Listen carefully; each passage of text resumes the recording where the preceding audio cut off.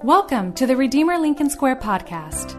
Our church began in April of 2017 and is located just down the street from Lincoln Center in the Lincoln Square neighborhood of Manhattan. Our channel will primarily feature sermons from our Sunday worship service, as well as encouraging stories and conversations with members of our LSQ church family. We hope you'll subscribe as a way to stay connected during this season of uncertainty and social distancing. Today's scripture is Exodus 20, verse 16, and Matthew 5, verses 10 to 12. Exodus says, "You shall not give false testimony against your neighbor." Matthew says, "Blessed are those who are persecuted because of righteousness, for theirs is the kingdom of heaven. Blessed are you when people insult you, persecute you, and falsely say all kinds of evil against you because of me. Rejoice and be glad, because great is your reward in heaven. For in the same way they persecuted the prophets who were before you."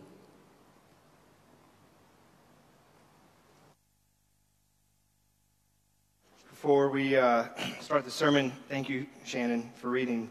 And good morning to everybody. Before we look at the text, I just want a quick update about our in-person worship protocols. I know it feels like almost every other week we have a new update, but that's the world we're in right now. Thank you for your patience. Thank you for being with us in this journey. Given the current low numbers of infections in our area and conversations we had with ethical culture, we're actually going to transition to a more relaxed level of protocol starting next Sunday, July 4th. And what you say, what does that mean? It means beginning next Sunday, you do not have to go online and register anymore. That's something to clap about, okay? We can always change and revise if we feel the need for safety reasons to put protocols back on, but we don't need to anymore. So starting tomorrow, the registration page will not be open at noon. You can simply just show up on Sunday morning, and hopefully before 10:30 a.m. We need to, as we work to get back on time into this new habit of being at church, we can do this. That also means that our capacity in the auditorium has increased. So I've talked with a lot of you who have been streaming in that have said they've been staying away to give people more space to attend. The good news is we have space now. And so we'd love for you to join for us maybe for the first time in a long time, if that's okay.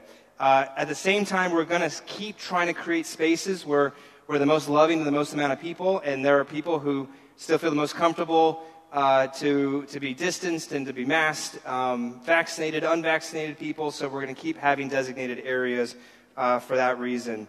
And I think this is a big change. I think it's a good change, and we're going to keep utilizing the balcony for those who want to be masked and unvaccinated, as well as those who want to downstairs, those who are more comfortable with more relaxed social distancing rules. So no registration anymore, and we'll leave it up to you on your own conscience to provide spaces for everybody where you're going to sit. Secondly, per the recommendation of doctors on our task force, we're going to keep maintaining, keeping the windows open to circulate air to reduce overall exposure.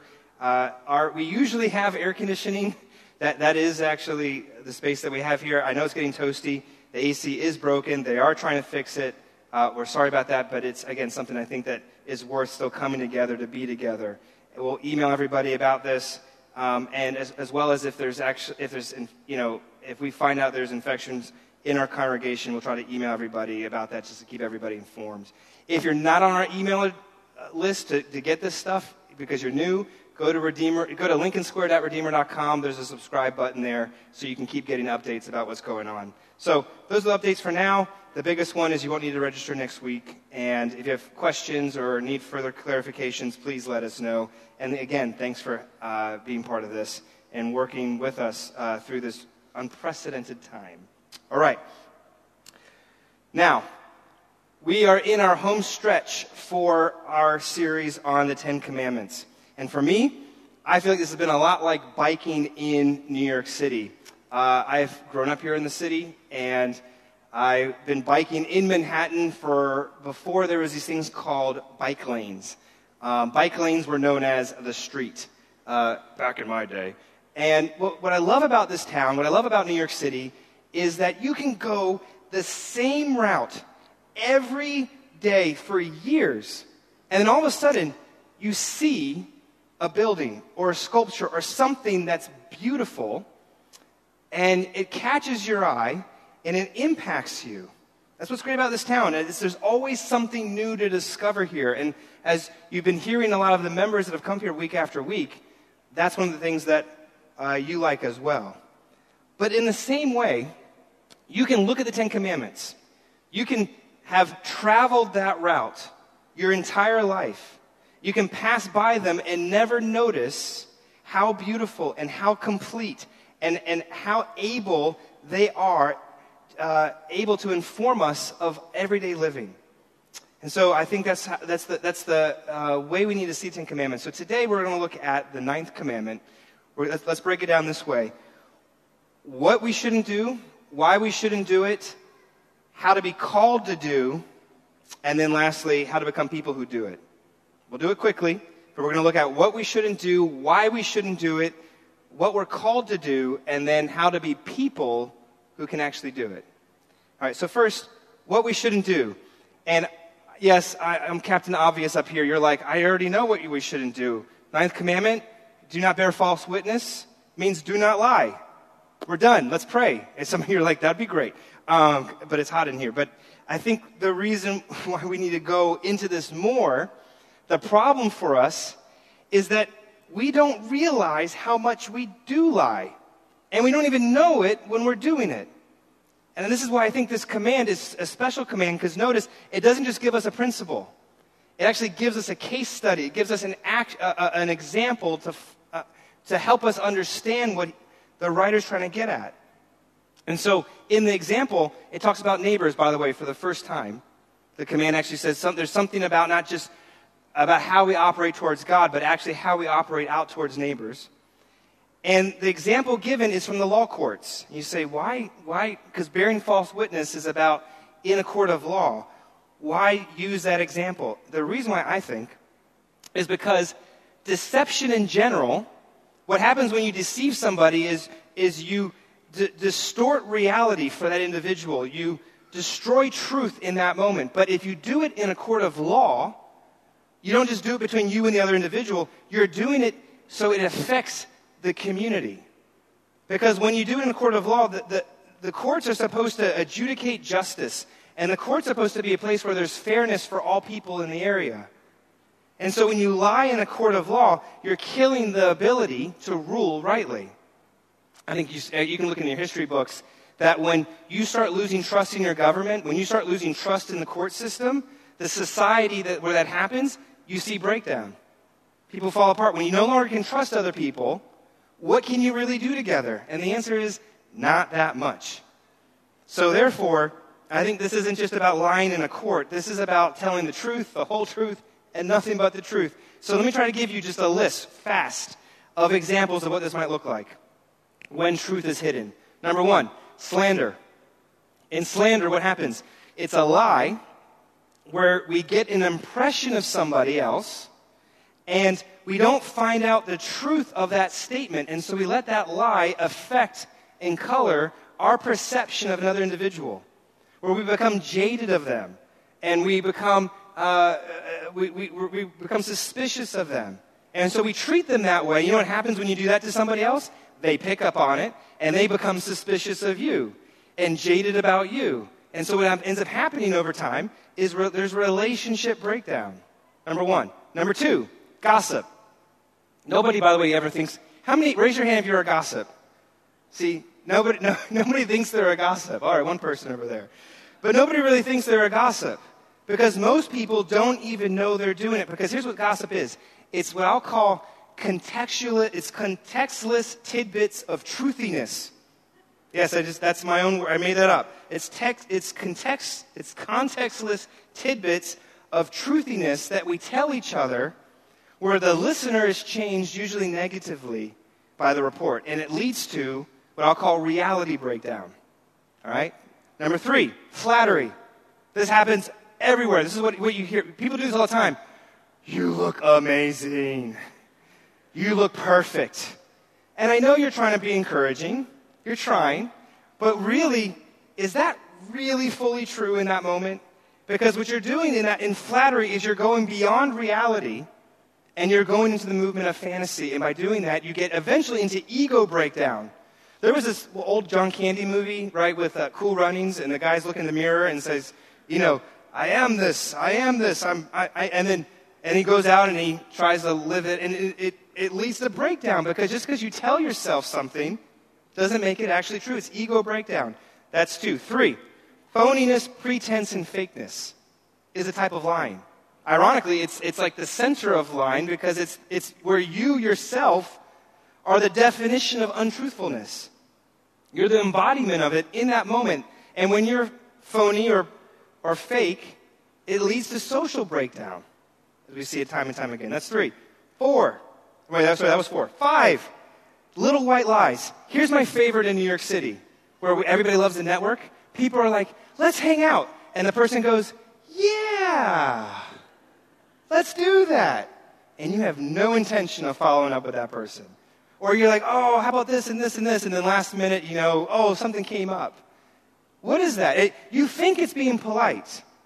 You think you're being, nice in that. But here's what's going on in that moment.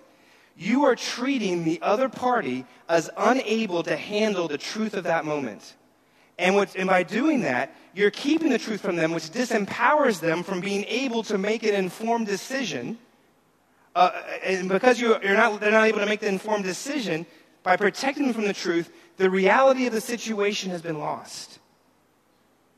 And so what's happening in that moment is, in this case, the reality that you don't want to actually be with them, you're keeping them like an infant away from the truth. And on the surface, it looks like it's being kind, but because they now can't make a true decision in reality, they're living a lie, and so are you. And the list can keep going on, and I can make more, but here's the point. Everybody does this. Everybody shades. Everybody spins. When you think that your view is better than somebody else's view, there's a type of lying that's happening in that moment. Because you're not actually giving the nature of the other individual a proper hearing of where they're coming from.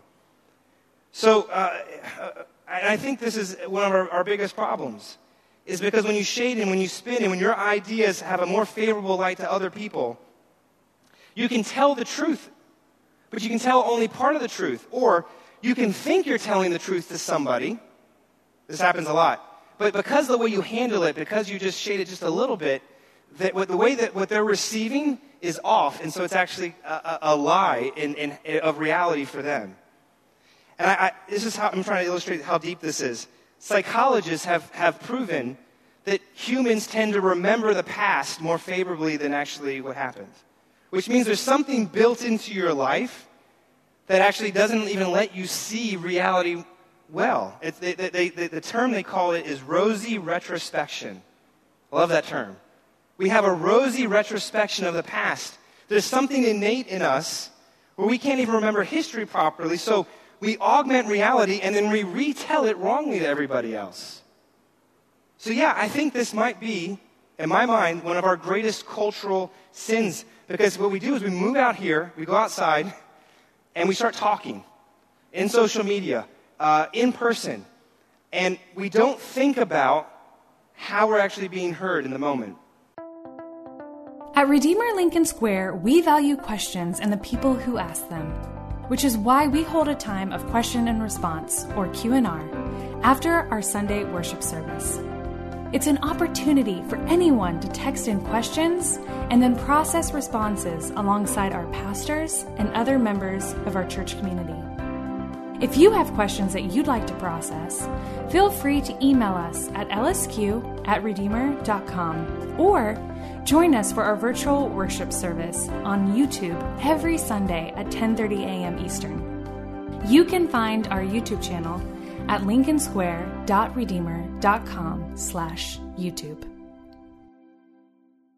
I don't know if you heard the phrase, speaking the truth in love. Go to Proverbs 27:6. This is what it says. Faithful are the wounds of a friend, profuse are the kisses of an enemy. I love that. Memorize that. Faithful are the wounds of a friend. Profuse are the kisses of an enemy. Why?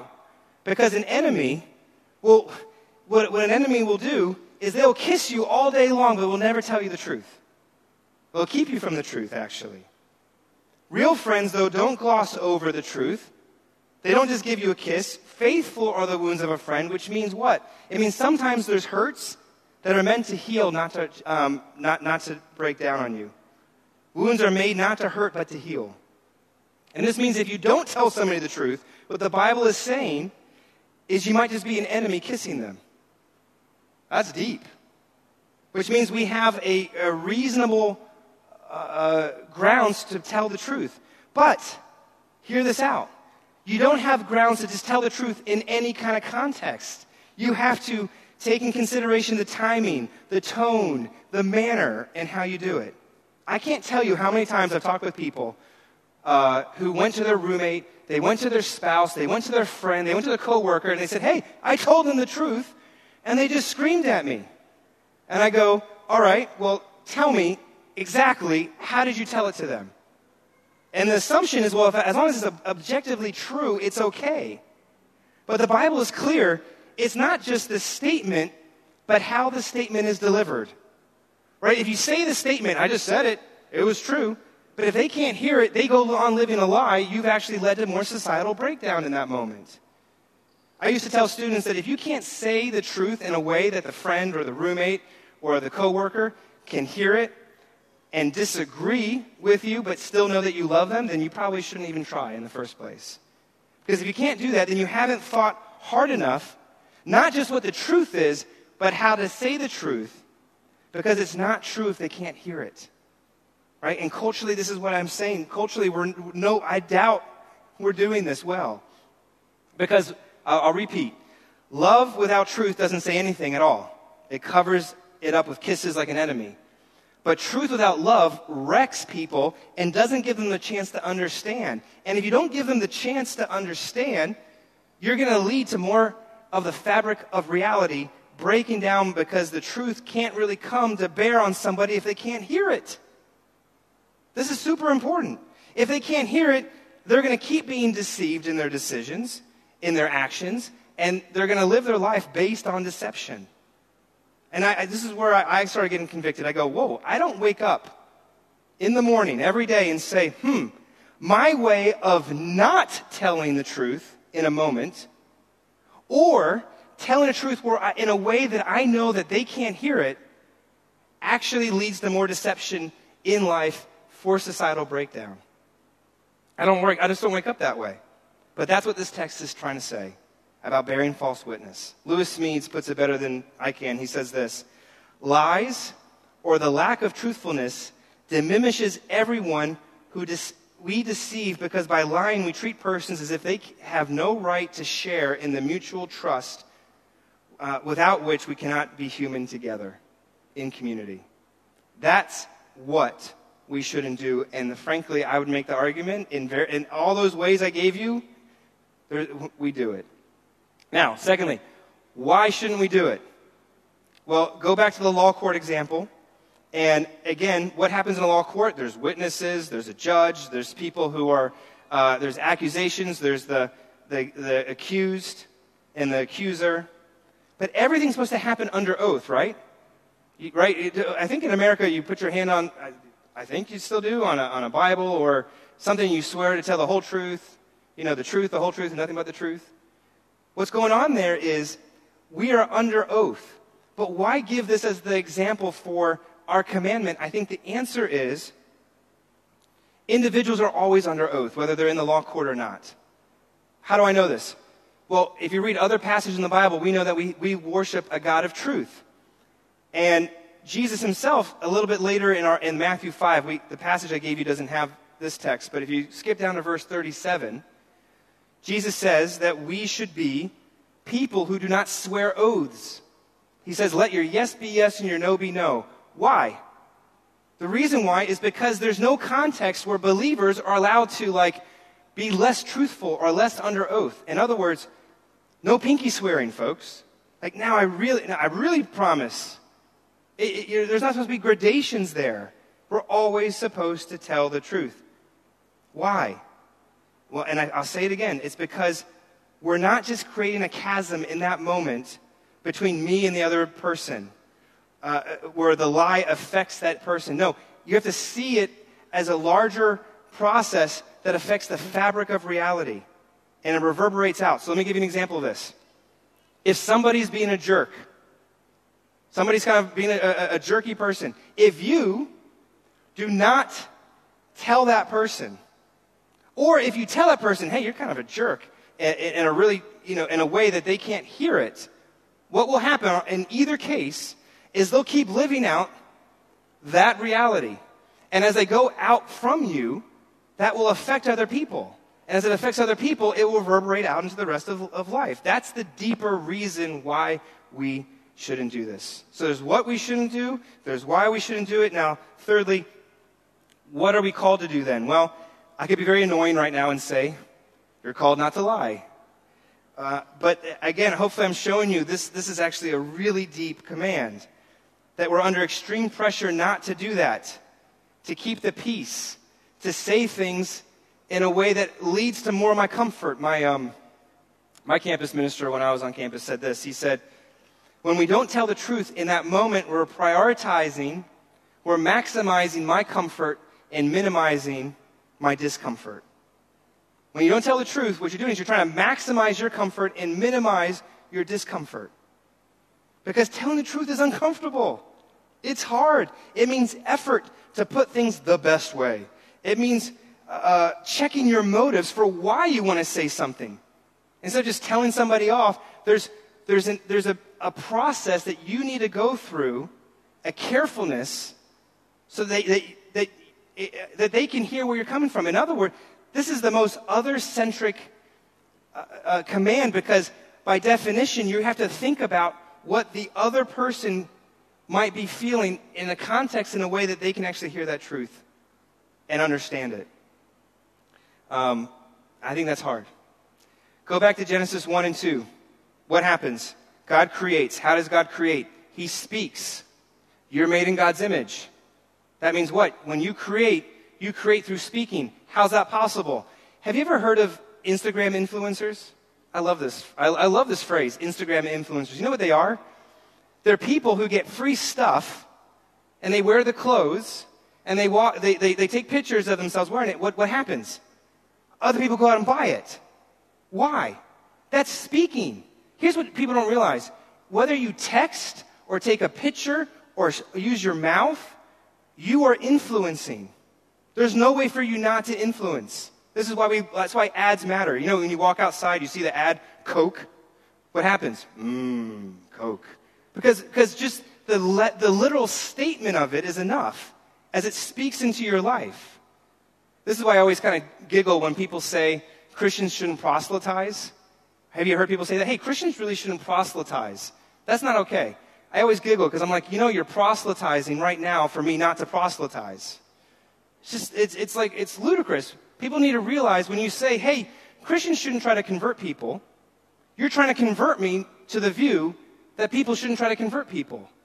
The minute you open your mouth, you are making statements of influence to shade and color reality in a certain way. What you wear, what you do does this, and I think it's really important to get this. So, see where this is going. The Hebrew Bible knew that we individually stand as influencers. You know what they called it? They called it witnessing. If you go to Deuteronomy 6:4 in the Hebrew Bible, you will find the Shema, which might be the most important phrase in the entire Bible, in the entire Hebrew Bible. The Shema goes like this: Hear, O Israel, the Lord our God, the Lord is one. That was the most important thing to communicate. And you actually know this because if you go to most Hebrew Bibles on this phrase, the first two letters of the first word are actually capitalized. And if you take those two letters and put them together, they actually form the word witness. In other words, why? Because this is the heart of the command. This command is not just about do not lie. Remember, go back to the command. What does it say? Do not bear false witness. What's the opposite? to bear true witness. In other words, to really follow this command means to be and understand yourself as witnesses of what? Of the truth. To reality, to be lovers of what's real and true and good, and to be communicators and to be expressors and to be influencers of that. To tell people that there is a true God, to tell people that all things won't be this way. To tell people that there is a redemption and restoration for all of creation. And that should impact how we live our lives now. And if you don't bear that witness, you're not just being untruthful to who you are. You're also failing to let people in on the true nature of reality. In other words, you're living a lie, and you're letting other people live a lie. And so what was convicting for me is I asked myself, am I really a truth teller? Are we witnessers? Do we witness? See, people go, well, you can't make me do that. Well, if you don't want to bear false witness, you need to bear true witness. It's that simple. And here's the dirty truth about truth. You can be really dirty with truth. You can be really mean with it. You can be self-centered with truth because you can wield it in a way that hurts other people and builds you up.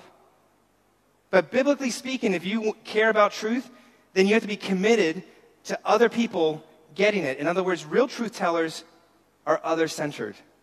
They care about what other people are bringing in. That's why real love has to have truth to it. And real truth has to have love to it. Right?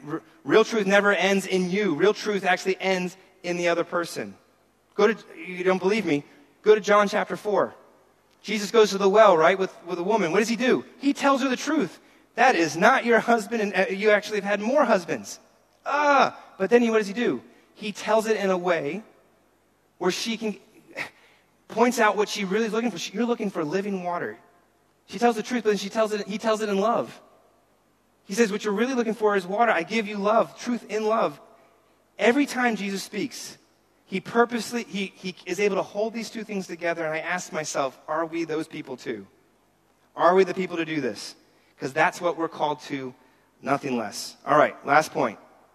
How might we be people to really do this, to be truth tellers? Let me start with how not to do it. As a parent, I'm trying to get my kids to do things, right? So if I want my kid not to lie, let me tell you the two main ways you usually get people not to lie. You go to them and you say, don't lie, or else punishment. Don't lie or else, there'll be punishment. That's one way you do it. The other way is you just kind of grit your teeth and you get really mad and you kind of scream. People do this. I do this. You get, "Arr!" And what's going on in that moment is I'm trying to influence using truth, but not very effectively. Here's another way you try to do it. One way is to kind of like scream at them, don't lie, or punishment. The other way to do it is you say, hey, you shouldn't lie because you know why? You're a good person, and good people don't lie. What's that? That's pride.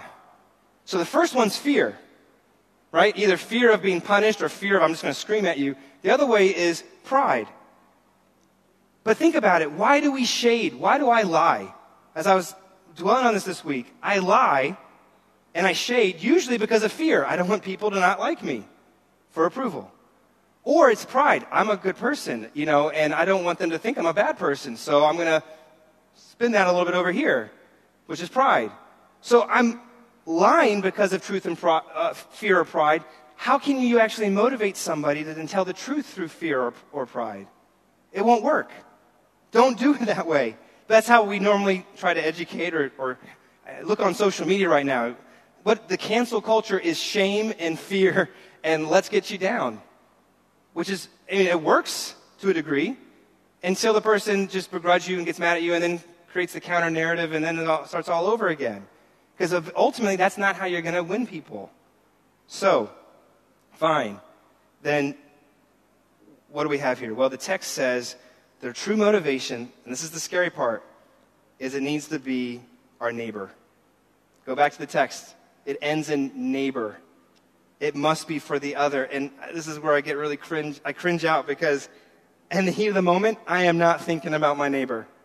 I'm thinking about myself in that moment, what people think of me. And I don't think you're not going to walk out of here going, I'm going to think about the fabric of reality in this moment. Nobody's going to do that. So, what do we have? Zoom out, look at all the 10 Commandments as a whole. Remember the order. What does God do first? He says, never forget truth. What's the truth? Verse 2, I am the Lord your God. First, who brought you out of Egypt. Another truth. Who saved you, who loved you, who stayed with you. I will never leave you. I'll never forsake you. I brought you out of bondage. And since I did, that law has now liberated you, and it liberates others to the truth. And this is where it gets so fascinating. If our God is a Lord of truth, and who always tells the truth and wants us to live truthfully, the only way you're going to do that is if you know that your love first asked to do anything else second. That you're accepted, therefore you obey. It's not obey and then you're accepted. The 10 Commandments are even ordered that way. I am the Lord your God first. I'm already there for you. I'm already in your camp, in your side. And you have to have this because if you don't, you will always, always, always be too afraid in the moment to tell the truth. Only if you know that whatever else might happen, through thick and thin, he still has my back, he's still going to be there, can you be truthful in that moment. And it will hurt, I have to be honest with you folks. People will not be happy with you. You will get smashed, but the truth, if we believe it set you free, it can set other people free too. It leads to liberation. And therefore, truth-telling is many ways to liberate the world. And I think we find that ultimately in Jesus. Because what happened with Jesus? In his moment of stress, he's before Pilate. Pilate says, who are you? And what does he say? I tell you the truth. I am who you say I am. It's amazing what he does. I've come to bear witness to the truth is what he says. You can look up that passage. If Jesus had not said that, if he had just withheld a little bit of that, shaded a little bit, he wouldn't have died. But since Jesus, even more, he could have said this. He could have said, they're mistaken. Why? Because the whole trial was a sham of false witness.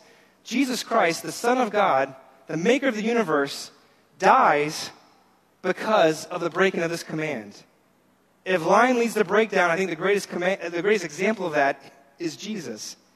But through it happening to him, he's able to bear witness. By never lying, Jesus gets killed so that even when we get killed by telling the truth, we'll never die. It's that simple. Friends, if you tell the truth, you will be clobbered, but you won't be destroyed. Not if you have him. Not if you make him the center. Not if he's your home base. Not if anything else. Fear or pride will lead you away. But we can be honest in all situations because he was first. So I think the healing can start if you let it. If you know that Jesus is setting you free, that he is bringing redemption and restoration for all of creation, then all we're doing is, in the little many ways, we're bringing that home now. How? Here's a start. Have you ever noticed if in a situation where you step out and you say, I was wrong. I'm sorry. This is who I am. I need to be honest with you. Have you ever noticed that when you do that in a situation, whether it's a marriage or it's a friendship or if it's in a group setting, what happens? It lets other people finally be true too. It doesn't always, because sometimes those people are still afraid, but often it leads to other honesty. And I think therefore this has the power to reprogram us. What if you could do that now? What if we were a church known who sought to tell truth in love that was other-centric so other people could be brought into the truth? That means seeking the truth for others, telling the truth in love. We're doing the work to do it, to recreate the relationships so that when you did tell the truth, they might not agree with you, but they would know that you cared about them. We live in an expert culture, and so I think often I'm afraid to speak because I don't think I have enough information. But if Jesus made fishermen apostles, and they had enough knowledge to go and tell, then you do too. Right now. Even though you don't feel it, you do. And so what do you start with? Study the true word. Study the scriptures. Let it study you until you know. And when you know, you will go and tell and do. You'll do it with truth and love. Jesus did it first to you. What did he say? I had to die for you. It's true. But I did it because I love you. It's love. Truth and love slammed together. It'll make us truth and love tellers too. Let's pray. Heavenly Father, sometimes it's hard. We get distracted. The concerns and cares of this world press on us, Father, and it makes us shade. I confess.